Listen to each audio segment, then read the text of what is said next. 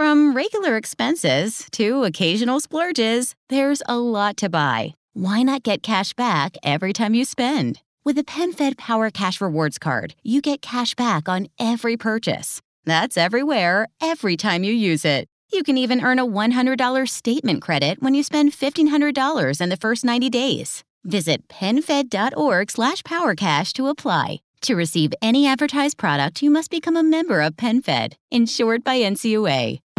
With Metro and the best deal in wireless, you can rule your day. Get 2 lines with 5G access included for just $35 a month per line. Period. With taxes and regulatory fees included every month. All on America's largest 5G network at no extra charge. Metro by T-Mobile. Empowering you to rule your day. Requires autopay. First month is $40 per line for 2 lines. 5G access requires capable device. Coverage not available in some areas. See metrobymobile.com or store for details.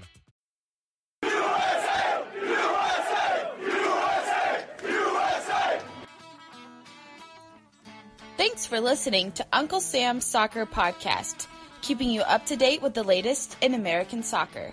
And don't forget to subscribe.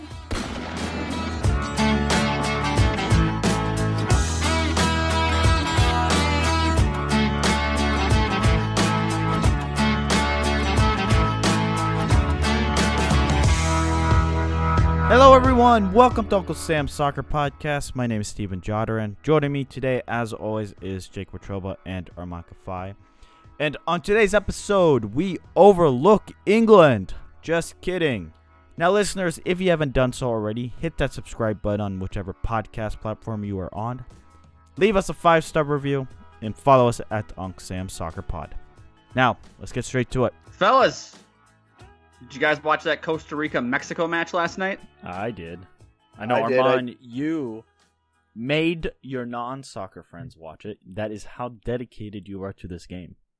Yeah, I made them watch it with me, and they were really into it. So I think I converted you guys into being soccer fans. Are you proud of me? Well, no, not really. You still walked around with a Tottenham jersey, so. You lost a lot of points. It looks cool, man. It looks cool, man. I told you guys, like, I stick with my picks. You know, I said they were gonna have a really interesting run in Champions League, and I decided to buy a jersey in honor of that pick. Also, the Revs are only a couple points out from a playoff spot. Yeah, you guys hate Bruce Arena, but he's kind of whipped them in shape. Well, you said that they were overachieving by not being last place in the Eastern Conference last week when we spoke with Joseph Lowry on that episode. They were definitely overachieving. Now with Bruce, they got that little boost. They're definitely a little over. But, it's not as good as my overachieving FC Cincinnati, who should be in the championship right now. Yeah, they're overachieving. They're overachieving by being in MLS. That's what they're overachieving. Oh my God. I know terrible. It was a bad prediction. It was a bad prediction. I wanted to be contrarian, and I look like an idiot. Yeah, 7-1? They are bad. They are bad. You saw them in person. How was that? Yesterday was the first time I left a match early because it was so ridiculous. It got to 6-1, and it was in the 70th some odd minute. Hey Jake, how were those celebrations? Mason Toye scored his first goal, so that's okay by everybody's standard, right? That's what everybody said about some of the. You know what? We're not getting into this. We're not doing it. I'm just messing with you. Let's dive 2 feet in or jump 2 feet in here to this show. Let's get spicy right away. Better game. The U.S. women's national team's 2-1 win over France in the World Cup quarterfinals Friday, or Costa Rica versus Mexico last night. From a purely entertainment standpoint, Mexico, Costa Rica. 100%. Just from a purely entertainment standpoint, I think it's fair to say that that game between the U.S. and France wasn't the prettiest game. It was boring, Armand. You and I disagreed. I never once during those 90 minutes, yes, leading up to the game, I thought otherwise. I was expecting France to go at the U.S. Megan Rapinoe gets the goal, and the moment that happened, the game was set. The game was over. France were in shock. The U.S. had total control over the match. I never once thought, oh man, this outcome is uncertain. Not because the U.S. had the lead, because France sucked. Okay, that game was boring. I did not think it was an entertaining match. Apart from when France got the goals 2-1, then France started to push. Last 15 minutes, sure. Maybe you thought the match was excellent. I just thought the U.S. overwhelmed France, and France really had no answers. France kind of buckled, and they started to do what they always do, and that's just retreat. Guys, let's take it back to before that match, when the news that Lindsey Horan was left off of the starting 11. Armand, let's get your take on that. That was pretty controversial on Twitter. What were your takes on that? What was your overall thoughts on Jill Ellis's thought process there? I don't like it. Again, she's someone that can add balance into the midfield. She can fly all over the pitch. It's tough because you have so much depth, but she's obviously one of the better players on the team. I think you have to start her. And sure, the U.S. was up 2-0 when she came on, whatever. I don't like it. I think you want to start with your best players. The World Cup, right? You want to have your best players on the pitch. She should have been on her to start. And you know what? Sure, the U.S. won, and sure, France at times didn't look like they're presenting that many challenges. But at the same time, I think it would have been even more comfortable if they had Horan in there, kind of dictating and picking players out. I think she's a really special player, and I'm baffled because Rose Lavelle, she had a pretty poor game, to be quite honest with you. And some people were lamenting her performance, like she was good. She talked to someone and they were saying, I said, she's been kind of meh. Like, it's an understatement. She's been kind of poor, to be quite honest with you. Armand, did you think the match was ever in doubt against France? In the end, when France scored, I felt a little momentum swing, but it was for like 2 to 3 minutes. And then it kind of died down. So the game was never in doubt. The game against Spain was a more competitive, a more worrisome match for the U.S. than this game against France. Jake, did you know that in the last 15 games in which Rapinoe has scored, the U.S. has not lost a game? Is she the best player at the tournament? If we had to give out the MVP award, best player of the tournament, I think she'll get it. It kind of feels like she's the best player in the tournament right now, doesn't it? She's playing with some swag. I love it. Yeah. I mean, 4 goals in 2 games and 5 for the tournament. But think about it. They were important games and important goals. And not to mention, too, with all the issues off the field surrounding Megan Rapinoe, she came out big in a big moment, in a big match, too. And it's pretty impressive with all that noise on the outside. She's able to dial it in and produce on the biggest stage in the biggest moment. Yeah, I mean, look, you can disagree or agree with her off the field politics, but nonetheless, that's a huge distraction for her and the team. Has to be. And the fact that she's going out like and performing like that, I mean, you have to sit there and respect it. I mean, she is leading the charge for the U.S. And honestly, without her, who, apart from Rapinoe, if she were to, I don't know, get a red card and leave the match, who is that next person to take charge? I'm not sure, to be honest with you. Who's that emotional leader for the U.S.? And that's got to be a little bit of a worry that it's all Rapinoe. And the fact that, God forbid an injury, or God forbid that she gets in a bad tackle and has a red card. Who's that emotional leader? Because, guys, the U.S. has scored first in all of these matches. They have not trailed yet.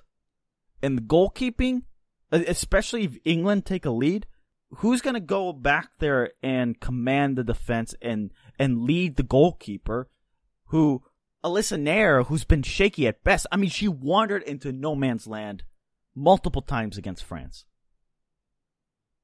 She was meh. She wasn't that good. That's the question mark, right? The goalie's always been in the question mark.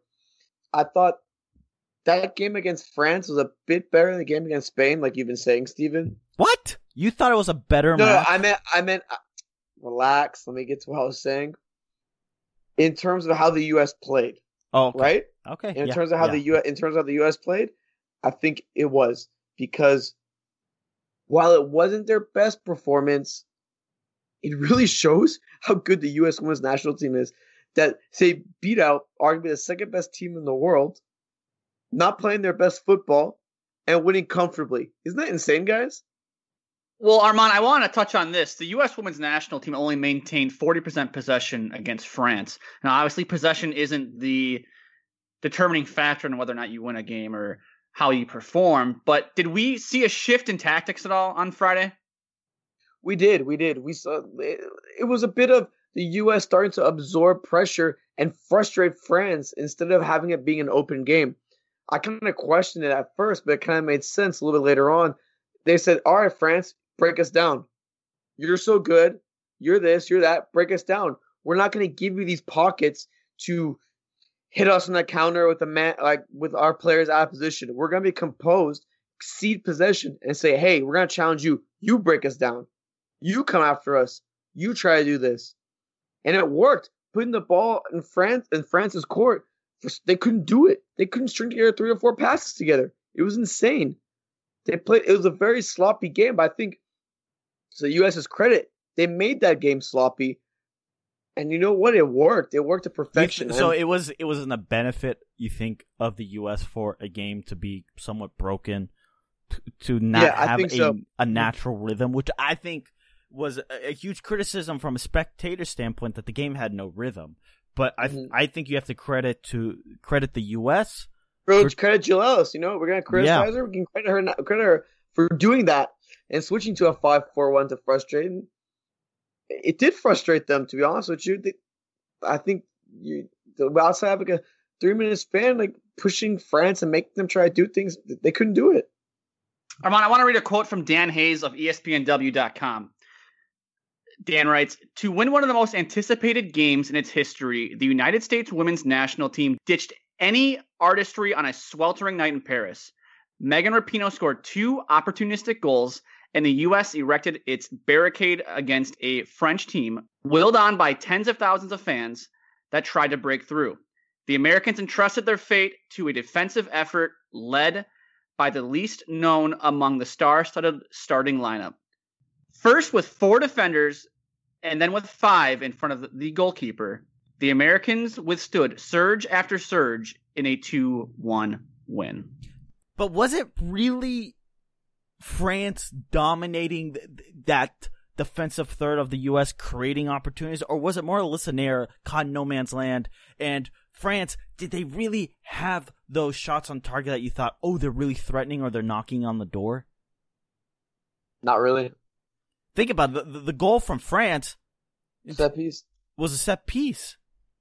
But if my memory serves me right, Sam Ewis kept everyone on side on that free kick. If she wasn't backtracking, France would have been caught off sides, and we're talking probably about a 2-0 win over France. I thought, like I said, it was more nervy than I did anything else, and I think it was a good, hard-fought result. But, I mean, hopefully there won't be a letdown against England, who's a pretty solid side as well. Well, Armand, it's funny you mentioned that, because I want to talk about if this game against England in the semifinals will be sort of a trap game. A lot of talk heading into the game against France was kind of, this is the final before the final.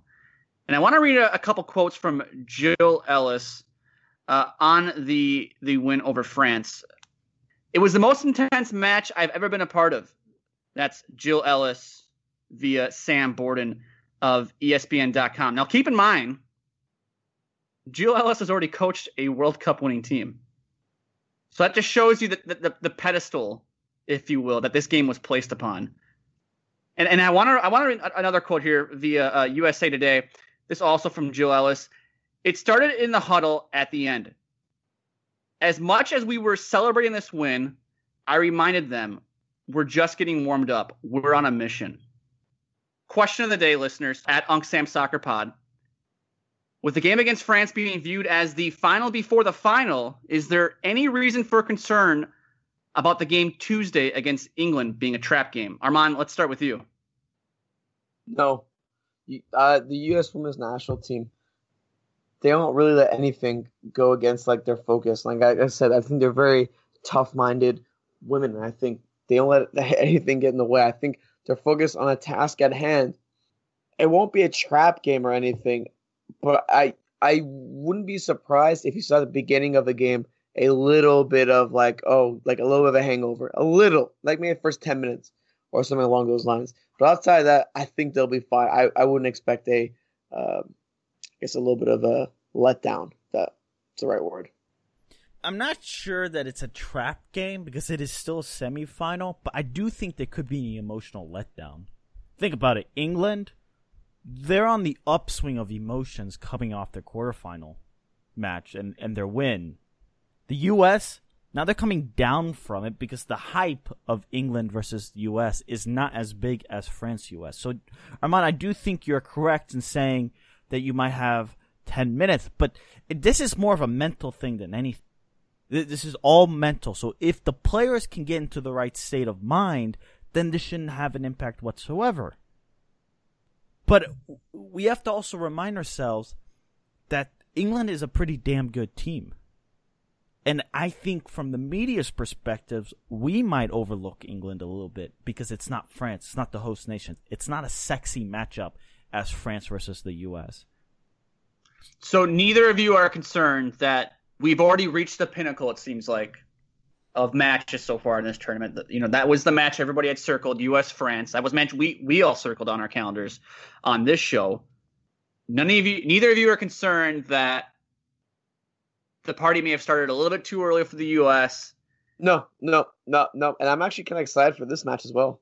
Well, absolutely. I'm excited as well. I think this match might be better than the last one. Oh, I think it's going to be definitively better than the last match against France. Go ahead. I just think emotionally and mentally, that's the worry for the U.S. I just don't think that the U.S. will hit that mental wall. Maybe some of the players will, and I think it's more of a question is what's going to happen on the pitch, because the U.S. has been front runners from the get-go, and that's all to their credit. But against Spain fought back, and the U.S. got punched. Against France, the punches were kind of coming, but they were only half hitting. The question is, if England score first, what will the U.S. do? What will be the mental aspects of that? Will they be able to regroup and go get that game-tying goal or a late winner in the 80th plus minute or whatever it may be? That's the concern, Jake. I think the U.S. is fine, actually, in this one. Every test that has been brought to them this tournament, they have passed. Spain hit them in the mouth. We sat here during the group and said, how is this team going to react when they get punched in the mouth? Spain punched them in the mouth. Spain gave them a good match. And, a fluky, questionable penalty. Maybe that was a lucky one for the U.S., but they still grinded out the result. Okay, good, great. Well, let's go play a tougher France team. Well, they play France. They draw first blood 5 minutes into the match, and they had France reeling. France didn't know how to react to that. I think France was shook after that 100%. First goal by Rapinoe. And then Rapinoe gets that second goal in the 65th minute, and it's kind of good night, France. I think everybody knew then that the match was over. I think. I did. I actually, because I turned it off at work. I thought, well, there's no reason to watch this anymore. Like they're not going to blow a 2-0 lead at this point. So yeah. I have no reason to believe that they'll fall on their face against England this Tuesday in Lyon. Here's Phil Neville and his thoughts on the U.S. They're the best team in the world, without a shadow of a doubt. Their record is phenomenal. The coach's record is phenomenal. Jill. But I'm not worried about anything. I never do. Never worry about the opposition. We concentrate a lot on what we can do, how we're gonna try and win a game, and our strengths and our values and the style of play that we want to play is the most important thing. We want to play a certain style. Not tomorrow night, the night after. And that is our aim, to go out there and play a World Cup semi-final with the freedom, the expression that we've played the last 5 games. Guys, according to 538, the U.S. have a 67% chance of making the final. And Phil Neville is very confident in his English team, and he should be. They are fantastic.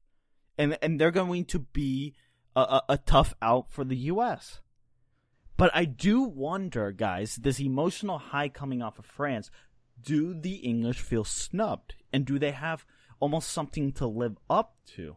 And it's like, don't doubt us. We got here to our credit. Do you think there's an overlooking by the U.S. media, by the fans regarding this English team? And could that come back and kind of haunt some of the Americans? And I know this got nothing to do with the players, but I do think, just like we did with Spain, that we just kind of overlooked things. I guess you gotta hope they don't overlook things. Like, as a media perspective, I do feel like it's being a little bit overlooked. There's not as much hype around this game. Isn't that kind of weird? Do you feel the same way, guys? There's not that much hype around this England-USA game. And that's the problem. That is the worry that kind of seeps through the players. Because when the U.S. get punched, it's like, oh my God, mass panic. And it's like, wait a minute, guys. If you have done your research, if you have paid attention, this English team is very good. This is expected. This is going to be a dogfight of a match. Why? Because this is two of the best teams in the world going at it. And that's kind of what you want to hope for, is a match where both sides take swings and may the best win. But when it's such a dominant performance, kind of takes the fun out of the match. Jake, was the 7-1 beating of FC Cincinnati fun? After the fourth goal, it wasn't fun anymore. I mean, once you know the game's in hand, like scoring's fun. We all like goals. Who doesn't like goals, you know? But when you're up 4-0, it's kind of, well, hey, this game's in the bag. We got this one. You see a fifth goal. You see a sixth goal. I left after the sixth goal, so I didn't see the seventh goal. But yeah, after 4 or 5, it's just kind of, okay, all right, we get it. That's great. You won. You won. This game was wrapped up after 45 minutes. Guys, an interesting note here. We're talking about if the U.S. is overlooking England. And I don't know if this is necessarily overlooking England or not, or if it's just part of the process and part of the experience of doing a World Cup and you have to look ahead, win or lose. A couple members of the U.S. women's national team staff scouted England's hotel as a potential venue for if they reach the World Cup final. England coach Phil Neville said it was bad etiquette and that England would never do that. Are we supposed to make anything of this? No, I think it's just Neville trying to use this as bulletin board material to say, hey, to his players, they're doubting us. They're already, preparing to play, to the final. They think we're pushovers, just to hype them up. There's nothing. Teams probably do this all the time and we don't know about it. Bad etiquette, whatever. It's crap. He's just playing mind games. Smart mind games, but so we're talking about it, but I think it's just crap. Yeah. Yeah, Neville knows we're the underdogs, so he's trying to draw any extra bit of bulletin board materials he can here from this. So if he can, his team's performance is just 1% better than it usually is because the U.S. was looking at England's team hotel for a potential date in the final of the World Cup. Then if you're Phil Neville, you have to do it. That's all it is. Yeah. Guys, USA versus France averaged 6,335,000 viewers on Fox and Fox streaming sources, according to Nielsen Fast national numbers. With 6.1 million viewers on the Fox network alone, the U.S. women's national team match is the most watched FIFA Women's World Cup quarterfinal on record in the U.S. Are we expecting even a larger number against England? No, I don't think so. I think it's underhyped. I think it might be less. Honestly, that's kind of weird. It's weird because you usually expect, an upward trend, but that combined with the fact that it's on a Tuesday. At 2 3 p.m. Eastern in Lyon. 2 p.m. Yeah, 2 p.m. Yeah, I think it might be a little bit less because it's underhyped. Yeah, I agree. I don't think it'll be much less though, but I think it'll be less. It's a lot easier for people to get work off on a Friday than it is to get work off on a Tuesday. However, though, you could say it would be. You know what? I'm gonna take it back. I think it might be more now that I'm thinking about it. 2 days before the 4th of July, people have work off this week because of the 4th. I actually think it's going to be... Too bad the game's not Wednesday. Too bad. I actually think it's going to be about the same, actually. In addition, the match averaged 211,000 viewers online, making it the most streamed Women's World Cup game ever. Yeah, streaming. That's where I think sports viewing is going to go into streaming. So those are good numbers. And for context, 2015 quarterfinal over Chile, which was aired prime time, which is significant because prime time is always the highest viewing, averaged 5.74 million viewers. So some fun stuff there. And Jake, give me the fun facts. Steven, fun fact of the day here, or fun facts of the day, I should say, from @OptaJoe on Twitter. We'll start with the first one here. The host nation has been eliminated at the quarterfinal stage in each of the last 4 Women's World Cup tournaments. China in 2007, Germany in 2011, Canada in 2015, and France in 2019. All of them have fallen at this stage of the World Cup. The USA has now won their last 10 matches at the Women's World Cup, equaling the longest run of wins in the tournament's history, set by Norway between 1995 and 1999. And finally, Megan Rapinoe is the first player to score 2 or more goals in back-to-back Women's World Cup appearances since Marta in 2007. So there are the fun facts for you. Listeners, the match against England should be a fun one. Jill Ellis just also celebrated her 100th win with the U.S., so she'll be going for 101. It'll be a fun match. Catch it Tuesday, 3 p.m. Eastern Time on Fox against the English neighbors across the pond. Also, we'll have a shortened week this week, a couple of less episodes compared to last week, but we did want to say thank you. You guys made June a wonderful month for us. We had a lot of fun covering all the U.S. men's and women's national team stuff. We'll continue it to the end of the World Cup and Gold Cup. But seriously, thank you from the bottoms of our heart. We had record numbers. So continue to hit that subscribe button, share, rate, follow us at Uncle Sam Soccer Pod. Send in your thoughts at Jake Wetruba, at Armacafai, at Steven Jodorand. And until next time.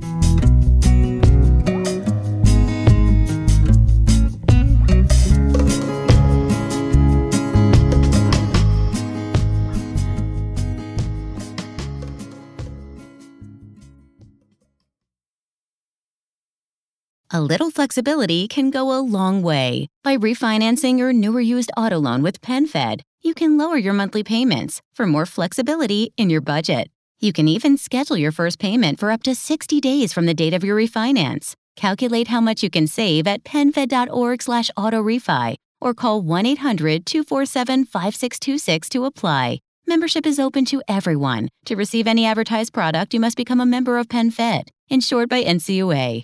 The in-dash OLED display in the Cadillac Escalade has 38 total diagonal inches of color display. So why do we give it a curve too? I guess you could say we like to bend the rules. The 2021 Cadillac Escalade. Never stop arriving.